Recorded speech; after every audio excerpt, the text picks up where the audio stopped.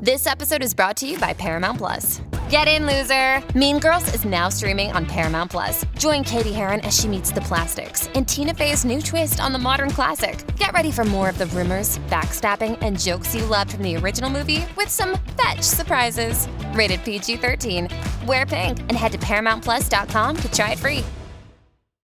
I want to tell you my secret now. I see dead people. Silent Green is people! No, I am the Father. Rosebud. What's in the box? You maniac! You blew it up! Damn you all to hell! Hello, and welcome to the Slate spoiler special for Jojo Rabbit, the new comedy starring writer-director Taika Waititi as Adolf Hitler. I am joined in New York by two Slate editors and critics, Dan Kois. Hello. Hey, Dan. And Sam Adams. Hello. Hey, Sam. And you are Forrest Wickman, an editor at Slate. And I am Forrest Wickman, an editor at Slate. Thank you, Dan. Also played by Taika Waititi. Yes. Also, yes. All three of us are being played by Taika Waititi. None of us are dressed as Hitler. We restrained ourselves from making any Heil jokes thus far in this podcast.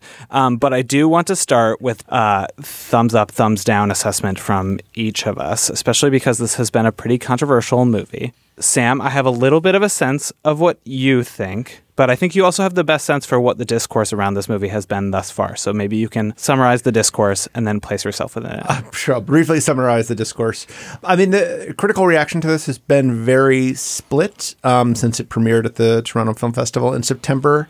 I mean, it won the Audience Award at TIFF, which is probably the closest thing we have to a Best Picture bellwether at this point. So right. it is. Green Book won it last year, right? And yeah, Green Book won. I mean, the Three Billboards won the year before that, which did not end up winning, but got a ton of nominations.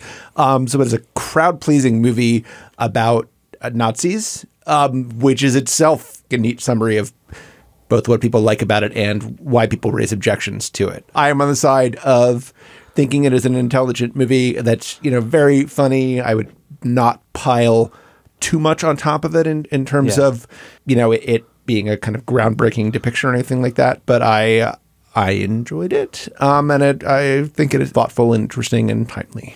Dan, did you like this movie? Were you offended by it? I was not offended by it. I did think that, and we'll talk about this, I did think that a lot of the plays that the movie made didn't work.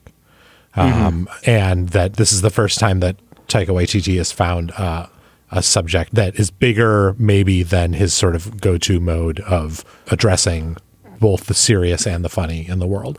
I give it a qualified thumbs up as a comedy and a thumbs down as an anti-hate satire. Right, as it's being advertised on billboards and such, lest anybody think it is a pro-Nazi movie. Right. And you, pro-hate satire. That's right. I felt pretty similarly to you guys. It sounds like maybe I liked it slightly more than you, Dan, although the more I think about this movie, the less I like it, I would say. Like, I had a very good time watching it. I found the ending, which we'll get to be pretty moving, although also a little bit glib. I mean, I think that Taika Waititi has never made a really bad movie, or at least not that I've seen. I haven't seen Eagle vs. Shark, for example, which I know is more mixed up. It's bad. It's bad. Okay. Yes, we have the definitive chronicler of Taika Waititi here. Dan profiled Taika for the Times Magazine, that was, right? Mm-hmm. I mean, this felt like a bigger swing from him, and I don't think it was a total whiff, but I think he ended up kind of like scoring a single or something. I didn't intend to go full baseball metaphor on that. The baseball metaphor maybe is that it's a bigger swing, and that therefore it can cause bigger errors, right? Like you can accomplish more, but a lot more can go wrong. Right. Yes. He's swinging for the fences, as one might say. This is really an invigorating baseball podcast. Yes. We're fully approaching this movie as Americans. Yeah. Which, I mean, is somewhat appropriate in that it is a movie that takes place in Germany, but has all sorts of different kinds of accents in it.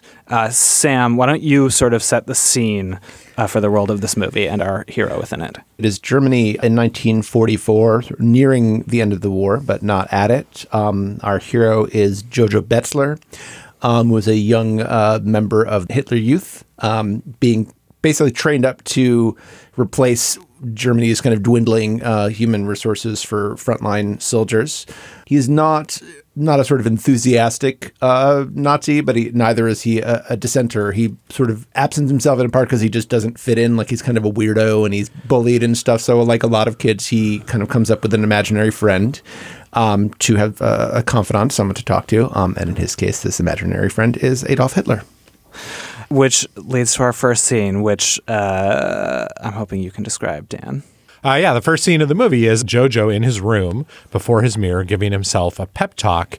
And then the pep talk is punctuated by further encouragement from that imaginary best friend, Hitler, who's played by Waititi. Waititi is described to him as a 10-year-old's idea of Adolf Hitler, which I think isn't exactly accurate, which I would like to talk to you guys about. But it is a comic friendly version of this character who has authority in Jojo's mind, who also helps him through tough times and commiserates with him when things are bad. There are a lot of great jokes tied up in their relationship. There's a lot of great gags tied up in the various physical comedy bits that Waititi does with his character, with the absurd things that he has him saying. But yeah, the movie begins with Jojo trying to psych himself up and in fact getting encouraged by Hitler to heil him as he's never heiled before, to heil him with great vigor and enthusiasm. And you're not heiling me enough, Jojo. You can do better than that. It's like a very funny scene. Yeah, right. And it has this a slight meta aspect because you have the director also as one of the stars of the scene, essentially directing his lead within the scene, except for he happens to be Hitler. And it leads to what I think is maybe the best sequence of the movie, or my favorite, which is he gets so hyped about heiling everyone that he starts just running down the streets of an unidentified major German city, just heiling every single person he passes. And then we start to hear I Want to Hold Your Hand by the Beatles. And then it starts intercutting scenes from Beatlemania with sort of crowd scenes from, I think it's Triumph of the Will, as you noted in your piece from Toronto, Sam. And I mean, there's a lot going on in the scene. I mean, the scenes of him running down the street are very sort of Hard Day's Night. There's a bunch of split screen in there. And I mean, it's basically, to state the obvious, a lot of spoiler specials for comedies is basically explaining jokes. But it's making a sort of parallel, right, between the hysteria of Beatlemania and, the intense fervor for Hitler, which is something the movie sort of plays with a lot, because to a child, those things are not that different. Right. They're both examples of a kid wanting to be included in what he sees as a dominant, exciting cultural narrative with everyone else. And in fact, it's not only I Want to Hold Your Hand, it's the German version of I Want to Hold Your Hand that the Beatles recorded, Komm, gib mir deine Hand. Right. Yeah, and I think that, that moment, which is sort of the opening credits of the film, that's sort of the buy-in for this movie. I mean, if you are kind of repelled by that idea, you can probably walk out at that point. You're not going to enjoy this film. I think it's doing two things, which is obviously to draw a parallel between, the rise of the Third Reich and Beatlemania, and to say that this was something that just kind of, swept the nation, everybody got caught up in, and also to, particularly with regard to our protagonist, to say this is just a kid who's kind of into the things that other people are into. And he's not, for example, a diehard anti-Semite, or someone who believes that homosexuals and Roma should be put to death. He's just kind of doing this because it's what everybody else is doing. And you need to believe that about him in order for him to be a kind of tolerable protagonist. Kind of, although he is, actually an anti-Semite in the sense that he hates the cartoonish version of Jews that he has been taught that Jews are. And the movie does play a lot with a lot of anti-Semitic stereotypes being proclaimed loudly and with great joy by various characters, some of them mockingly, some of them wholeheartedly.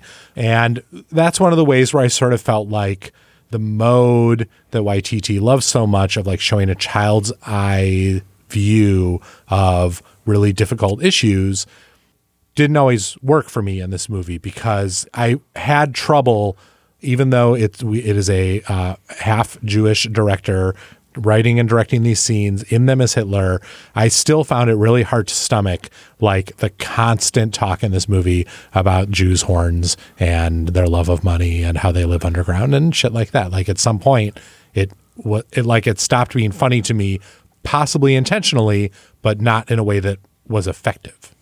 Yeah, I mean, I found all of that stuff to be a really mixed bag. We should get moving to, one of the scenes where we see them start to get indoctrinated, especially because I think that a lot of what the movie is about is this exact distinction that we're kind of arguing about, and which I think the movie doesn't quite know what to do with, which is like, how much are these beliefs sincere, and do we blame individuals for them, versus what I think the movie is most effective at is conveying like what it's like to be in a society that gets swept up in something completely silly and insane, and then what happens when that insanity or that era ends, which has parallels that we'll get into.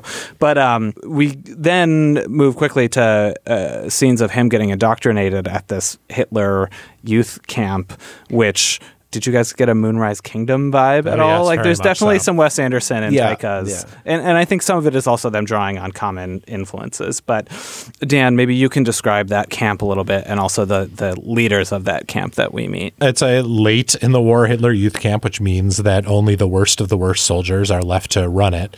And the two main characters we see running it are Sam Rockwell as Captain Klenzendorf, who lost an eye in a ill-timed raid and was demoted to running Hitler Youth Camp, and who we learn over the course of the movie has somewhat mixed sympathies with the Nazi state. And then Rebel Wilson as a character who I don't know that she was named anywhere in the movie, but IMDb has her as Fräulein Rahm.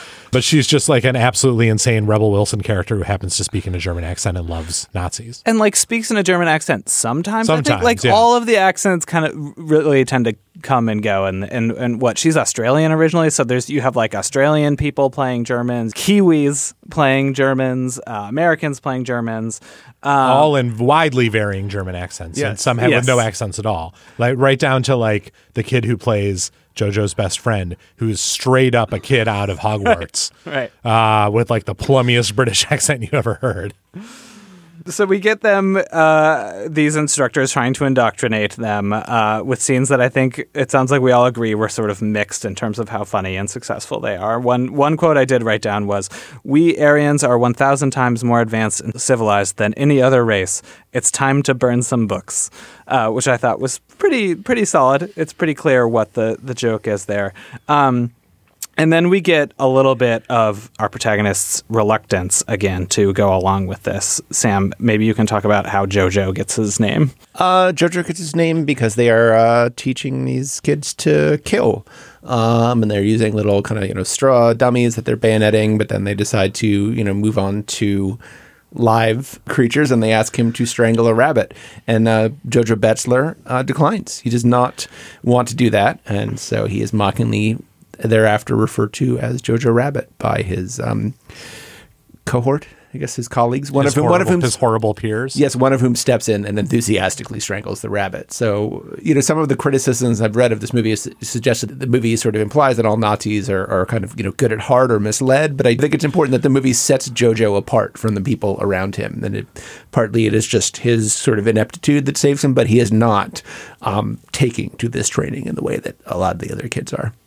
Yeah, right. We see a real mix among the kids, which also allows us to enjoy such pieces of slapstick during the sequence as when one kid is just attempting to throw a knife. He's practicing knife throwing by throwing his knife against a tree, and it like hits the tree and then bounces back and just stabs him in the thigh or the arm or somewhere, which, again, I laughed. Look, this movie is full of great gags. Like Taika Waititi can really write a gag. And he's been workshopping the script for like 15 years. Oh, I didn't know that. Oh yeah, he wrote this like the Sundance Screenwriters Lab around the time of Eagle vs. Shark, like the first draft of this. And so this is something that he's taken to like numerous screenwriting labs that he's been developing forever that he couldn't get financing for until he had some kind of clout he could throw around. And this is, as we've discussed a couple of times, this is like an actual example of someone using Marvel money to make a passion project. And that actually hasn't happened that many times. Almost the only example. It's like this and the Jon Favreau movie Chef. Right. And that's it. That's it. And it's like, that's the tweet. If the silver lining of Marvel movies is that it gives a bunch of ambitious directors a chance to play on bigger palettes and then make the things they want to make, like, that doesn't happen very often. And make the things they want to make, like more Marvel movies. Right. So we have to get to our other two main characters, which we meet when JoJo's back at home. I mean, the first one is his mother, who's played by Scarlett Johansson. Her allegiances are a little bit mysterious at first, or at least through the eyes of this child. Very unmysterious to us, I think. Almost immediately. She is not like sort of an enthusiastic backer of JoJo's day job. Right. And indeed, it does not take long before we somewhat have them revealed by the fact that JoJo discovers in his home the movie's other main character, who is the Jewish young, I guess you'd say she's a teenager? Yeah, Jewish teenager. Her name's Elsa. She's played by Thomasin McKenzie, who is really great in Leave No Trace, kind of came out of nowhere with that movie, and it was really nice to see her in this again. And she's introduced, and this is another one of the many sequences in which this movie is playing with fire a little bit, but she's introduced via essentially a series of horror tropes. I thought this was, again, pretty effective because it's so clear that we're just seeing this through the child's eyes and that it's so ridiculous to watch this incredibly normal and average young girl appear as if she is like the villain in some Japanese horror movie like The Grudge or The Ring to this young boy. Yeah, I love that sequence. Like that's a case where the movie sort of earns and uses its child's eye view in like a surprising and interesting way. And the introduction of her as something horrible hiding inside his house, something that upheaves both his view of his own life and his view of his mother, is like really well done. I have not read it, but just from what I've read about it, I mean, the book that this movie is based on is not at all. I mean, first of all, there's no imaginary Hitler in it, but it's also not funny at all. Like, it is not drawn from a comic source. So I think that sequence is maybe kind of truer to the source material. The rest of it, if you've seen his other movies, you can very clearly tell it is sort of 110% Taika Waititi. What if you could have a career where the opportunities are as vast as our nation, where it's not about mission statements, but a shared mission? At U.S. Customs and Border Protection, we go beyond to protect more than borders. From ship to shore, air to ground, cities to local communities, CBP agents and officers are keeping people safe. Join U.S. Customs and Border Protection and go beyond for something far greater than yourself. Learn more at cbp.gov/careers. We're probably, 25 minutes into the movie at this point. I feel like for the next 50 minutes or so, not a ton happens except for we just get to know all the characters better, right? Right. We see JoJo and Elsa building their relationship, which is going to end up being somewhat core to the movie, right? We see JoJo start to overcome his mistrust of her. We see her start to overcome her extremely rightful mistrust of him. And part of that is done through like subtle character moments, and part of it is done through like very blunt, like, oh, you're a Jew, but you don't hang from the ceiling like a bat jokes. And then a lot of it is her sort of playing on that so that he doesn't kind of run off and like tell everybody that she's there. She's like, well, I'm going to use my sort of, magic powers as a Jew to cut your Nazi head off. Yes. She weaponizes these. So she's like, in fact, I'm not hanging from the ceiling now because I was hanging from the ceiling, before you walked in or whatever. Like, so. I mean, the other relationship that is developed is between JoJo and his mother. We learn a little bit about the father, who is out of the picture and is a little bit of a mystery through this portion of the movie where we're told he's off fighting, but maybe he's dead. It's implied kind of part of why Hitler is appearing to him. He is, in addition to imaginary friend, kind of a surrogate father for him, too. Yes. Hitler helps with his daddy issues. And all of this sort of culminates, I think, after 45 minutes or an hour or so of this middle section of the movie with sort of the inevitable arrival of the Gestapo sniffing around the house, looking for Elsa or any other signs of, subversiveness in this house. We should talk about the sequence a little bit just because it includes Stephen Merchant, I think is also one of the better comic sequences sequences in the movie. So the Gestapo agent played by Merchant, and then you get another instance of, in the middle of this pretty tense sequence, every time a new character enters a room, they must be greeted with another Heil Hitler. And then the number of people in each room just keeps escalating until there's like 12 people. And every time somebody new enters, you get 12 new Heil Hitlers. Great gag. Extremely great gag. One thing that this movie is totally trying to do right is it's trying to play on a whole bunch of different levels at once, on the like very classic gaggy level of something like that, or like the literal joke about German shepherds that appears halfway through the movie, which are like not even like Monty Python levels. It's that's like a Abrams joke. Oh yes, that's exactly what it is. Yeah, it's a ZAZ joke. And so in a movie that is also, wrings great pathos out of characters being killed, characters we have grown to like being killed, like that's a pretty bold choice.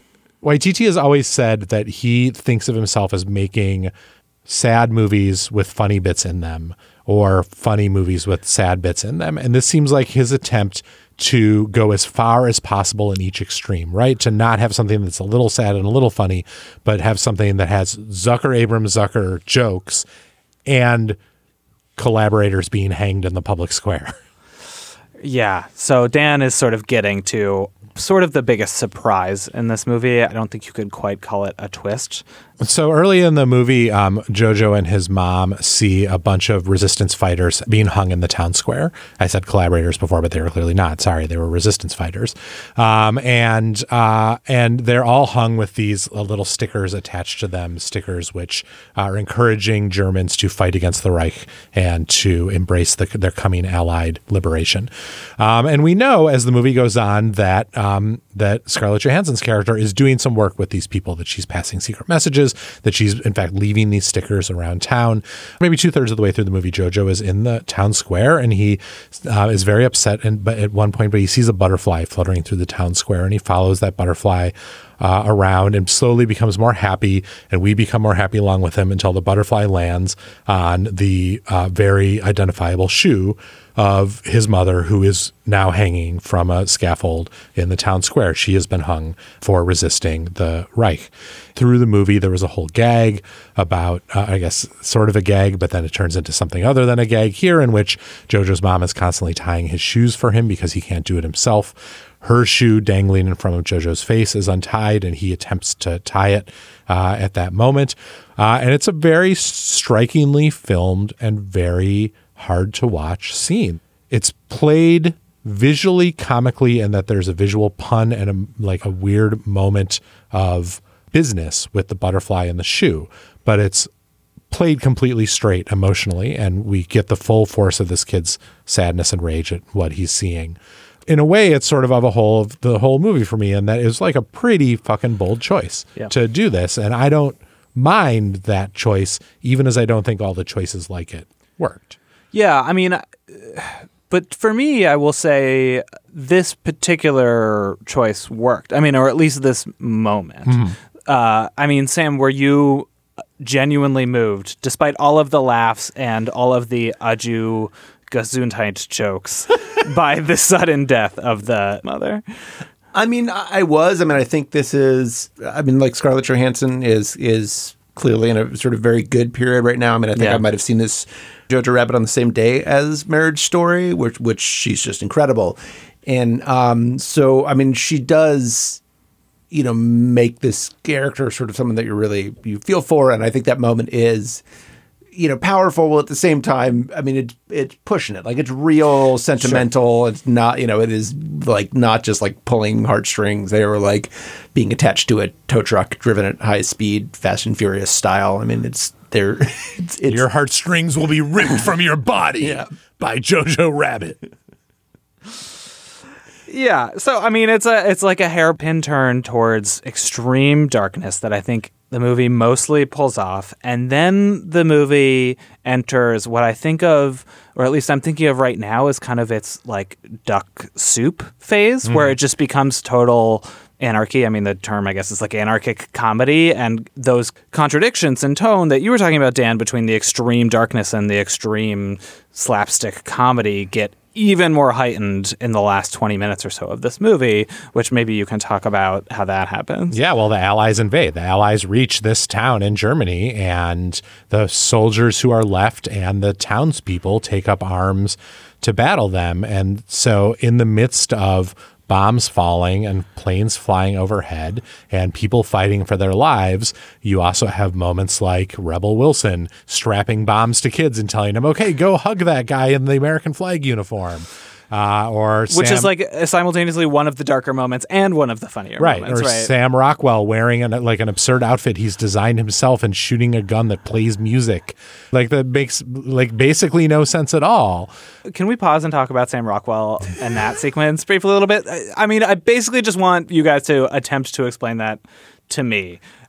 There is also, and I am not sure whether these two events are connected, but I suspect they are. There's like a sort of long, lingering glance between him and his second in command, who's played by Alfie Allen, where they almost we're meant kiss. To believe they're deeply in love. Yes, and then I think it's not a coincidence that he emerges in the final act, in essentially a bunch of makeup, acting very theatrically. It was like he appeared as like Berlin era David Bowie. Right. Yeah. There's one way to look at it, I think, where it's in keeping with his desire throughout the movie to sort of play at war, despite the fact that he is never allowed to actually do so. That's one way to look at it. There's another way to look at it where it's about his ambiguous allegiances, and so maybe that's why he's only sort of playing at fighting for the Nazis. And there's another way to look at it where it's playing with stereotypes about gay people in order to make this character what exactly? Like, it's part of his subversiveness? And I mean, is this which of these ways did you guys see it? I saw it as none of those ways, and as just like a series of gags that may or may not have been connected, but that certainly didn't pay off in any connected way to someone viewing the movie. So you saw him as implied to be potentially gay, but that to be completely unrelated to the makeup and so on. Yeah. No, probably related to the makeup, but unrelated to, say, his political sympathies or his desire to undercut the military or support the resistance. Yeah.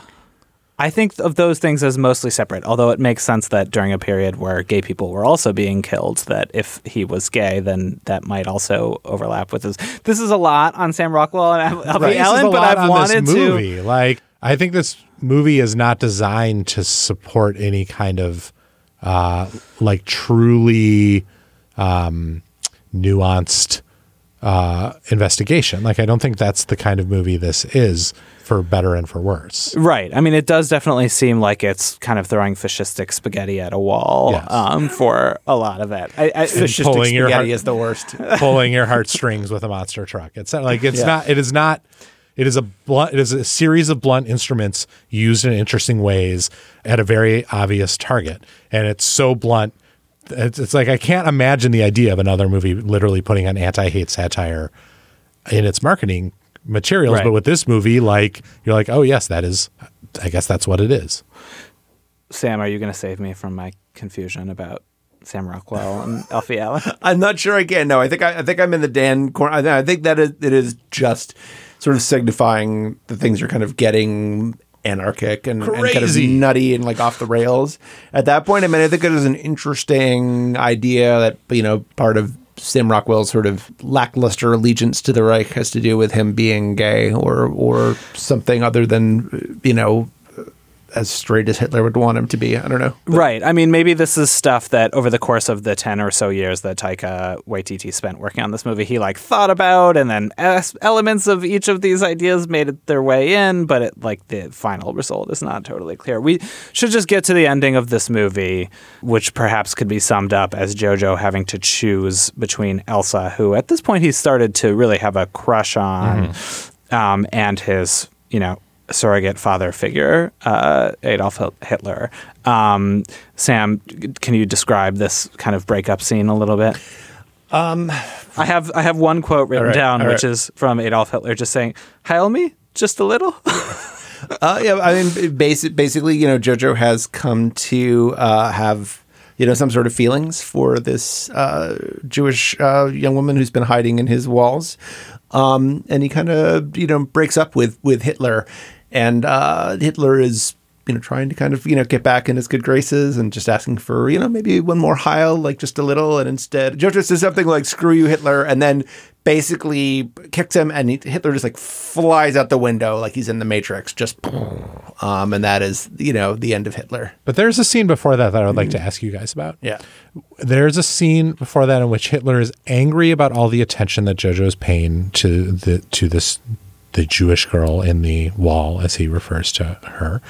And he, for maybe like a 30-second scene, essentially transforms into as close as Waititi can come to an actual version of Hitler, like delivering a fiery speech about the fatherland. Right. Something that isn't really from Jojo's imagination exactly, but is from the historical record, in the same way that other aspects of this Hitler that he's playing are not truly from the imagination of a 10-year-old boy or whatever, or 12, whatever age he is, but are gags and jokes that are clearly the creations of a Kiwi writer-director in 2019.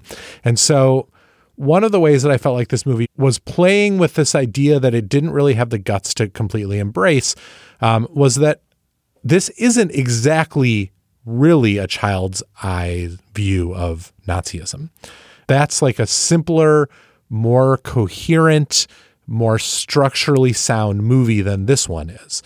This movie is a lot of different ideas about Nazism, that it's scary, that it's stupid, that it's funny, that it's terrible, that it's evil, that the uniforms are kind of cool. Like it sort of throws all the shit into the mix. And what I can't decide about this movie in the end is whether I wish he had made the sort of more rigorous, more structurally sound movie that would be implied if you sort of pitched this to me and said it's a child's eye view of Nazi Germany. Yeah, I mean, that just feels like not the movie that Taika Waititi would, certainly not the movie he would naturally make at all. It clearly wasn't. I mean, he's just better? I mean, I think I think that movie would hold up better to scrutiny for sure, and would be the kind of movie where, I mean, it seems like this movie, for example, is going to enter the Best Picture race, and to some extent it already has. And it's one of those movies that I like right now that I already know that 2 months from now I'm probably going to have turned on almost entirely because it will be tipped to defeat a bunch of other movies like, Parasite, perhaps Marriage Story, which I haven't seen, that are a lot better.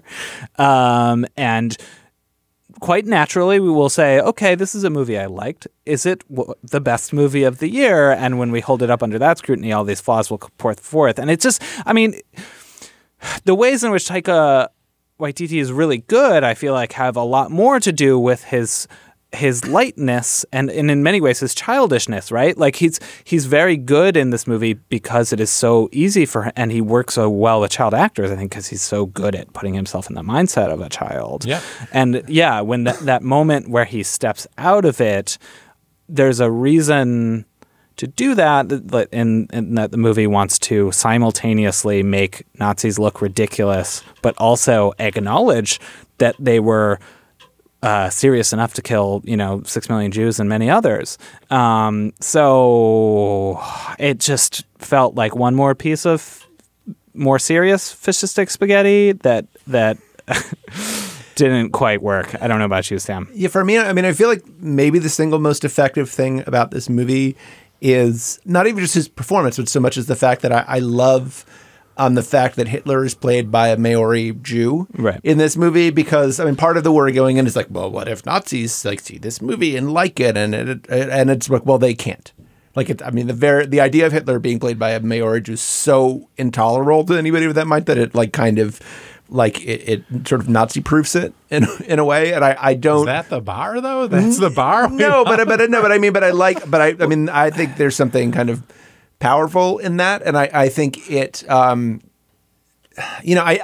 sort of almost support it kind of in principle more than in practice. Like, I think some of the responses to this movie effectively say, like, this is still a kind of too important a subject, and you can't, treat it in lighthearted is not even the right way, but in a sort of, satirical or, approach a serious subject with comedy. And I just, I think it's important to kind of, preserve that. I don't think this is the most sort of deft or insightful attempt at that. Right. The question is, it's not can you approach this serious a subject with comedy, it's can you approach this serious a subject as sloppily as this movie does. That's where it causes me trouble. When you have a movie that wants you to take its satire of Nazism seriously, but also includes that German Shepherd joke, and also pulls at your heartstrings with a monster truck, like in a way that I think is like onerous at times, but also includes like really vivid, sharp, naturalistic performances from Thomas and Mackenzie, for example.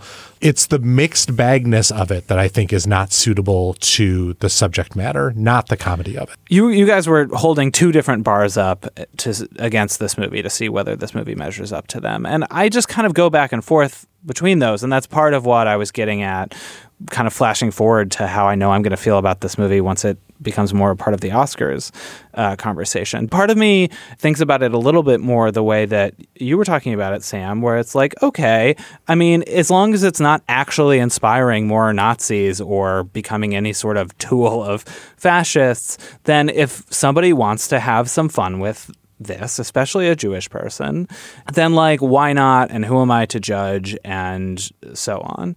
And on that level, I think it works. But then if you start to talk about what should a Holocaust movie be, then under that standard, I don't think it really works. Or even what should an audience expect out of a movie in this day and age that addresses this particular subject, right? Which is sort of the big question in the side of the room is this kind of irreverence and messiness suitable for a time when actual fascism seems like a real actual problem we need to deal with. And I just, I saw this movie at a film festival in rural Virginia. And the audience walked out of this movie on a huge high. They absolutely loved it. And I also just really got the sense that for this audience, they didn't view this as just like a spot of fun at the expense of Nazis. They viewed it as an inspirational movie that has a lot to say about our time, which I don't think it is. And I think positioning it as such is also what frustrates me, which is to say, I agree with you that if this was not a Best Picture movie, I would like it so much more. Well, I really want us to get to the very, very end of this movie, because I do think the very, very end of this movie does have something to say about both what happened in this time, just to say during World War II, and also something to say to people in America and in many other countries that are experiencing, rises in far-right nationalism and stuff right now. So just to briefly spoil what happens, first Jojo tries to trick Elsa into thinking that actually Germany won, and the Americans have not taken over the city. Yeah, exactly. Right. And this ruse doesn't work for very long because he starts to feel bad and he hatches a quote unquote escape plan for her. And then so she comes out in the streets. She sees that, in fact, the Americans and Allied forces have won. And then they start dancing, and we start to hear David Bowie's Heroes again in German, because David Bowie also spent a bunch of time in Germany, just like the Beatles did. And that moment for me really worked. Like, it really moved me, and I'm actually surprised that I'm getting a little goosebumpy right now. I promise my goosebumps aren't just to hopefully help defeat your argument, Dan. Self-serving goosebumps, but it spoke to me as basically the message of this movie, and it's pretty much stated outright in a quote from Rilke that appears on screen, which is "No feeling is final," right? And so they try to end on this moment of hope that says, even in the craziest times, like, this too shall pass. And people will get to go back to normal, and the Beatles will go to Germany, and they'll start popularizing rock and roll, and David Bowie will record his Berlin trilogy.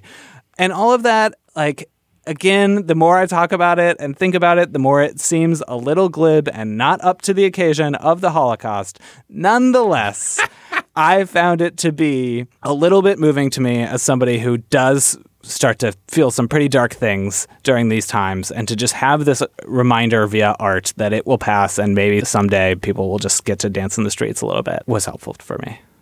I found it Would moving. you deny me this? No, I will not deny you that. I found it moving as a character note and a callback to JoJo's mom's discussion of dancing as sort of the ultimate kind of freedom, like freedom in your body and freedom in space.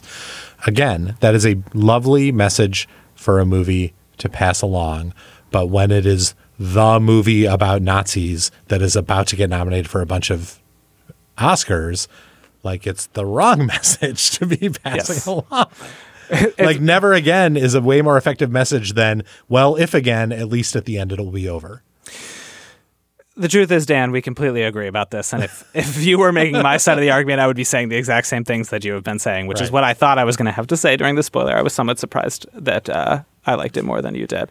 Sam, do you want to resolve this conflict between me and Dan? I mean, I love that moment. I love the kind of the parallelism, the kind of bookends with the Beatles song at the beginning.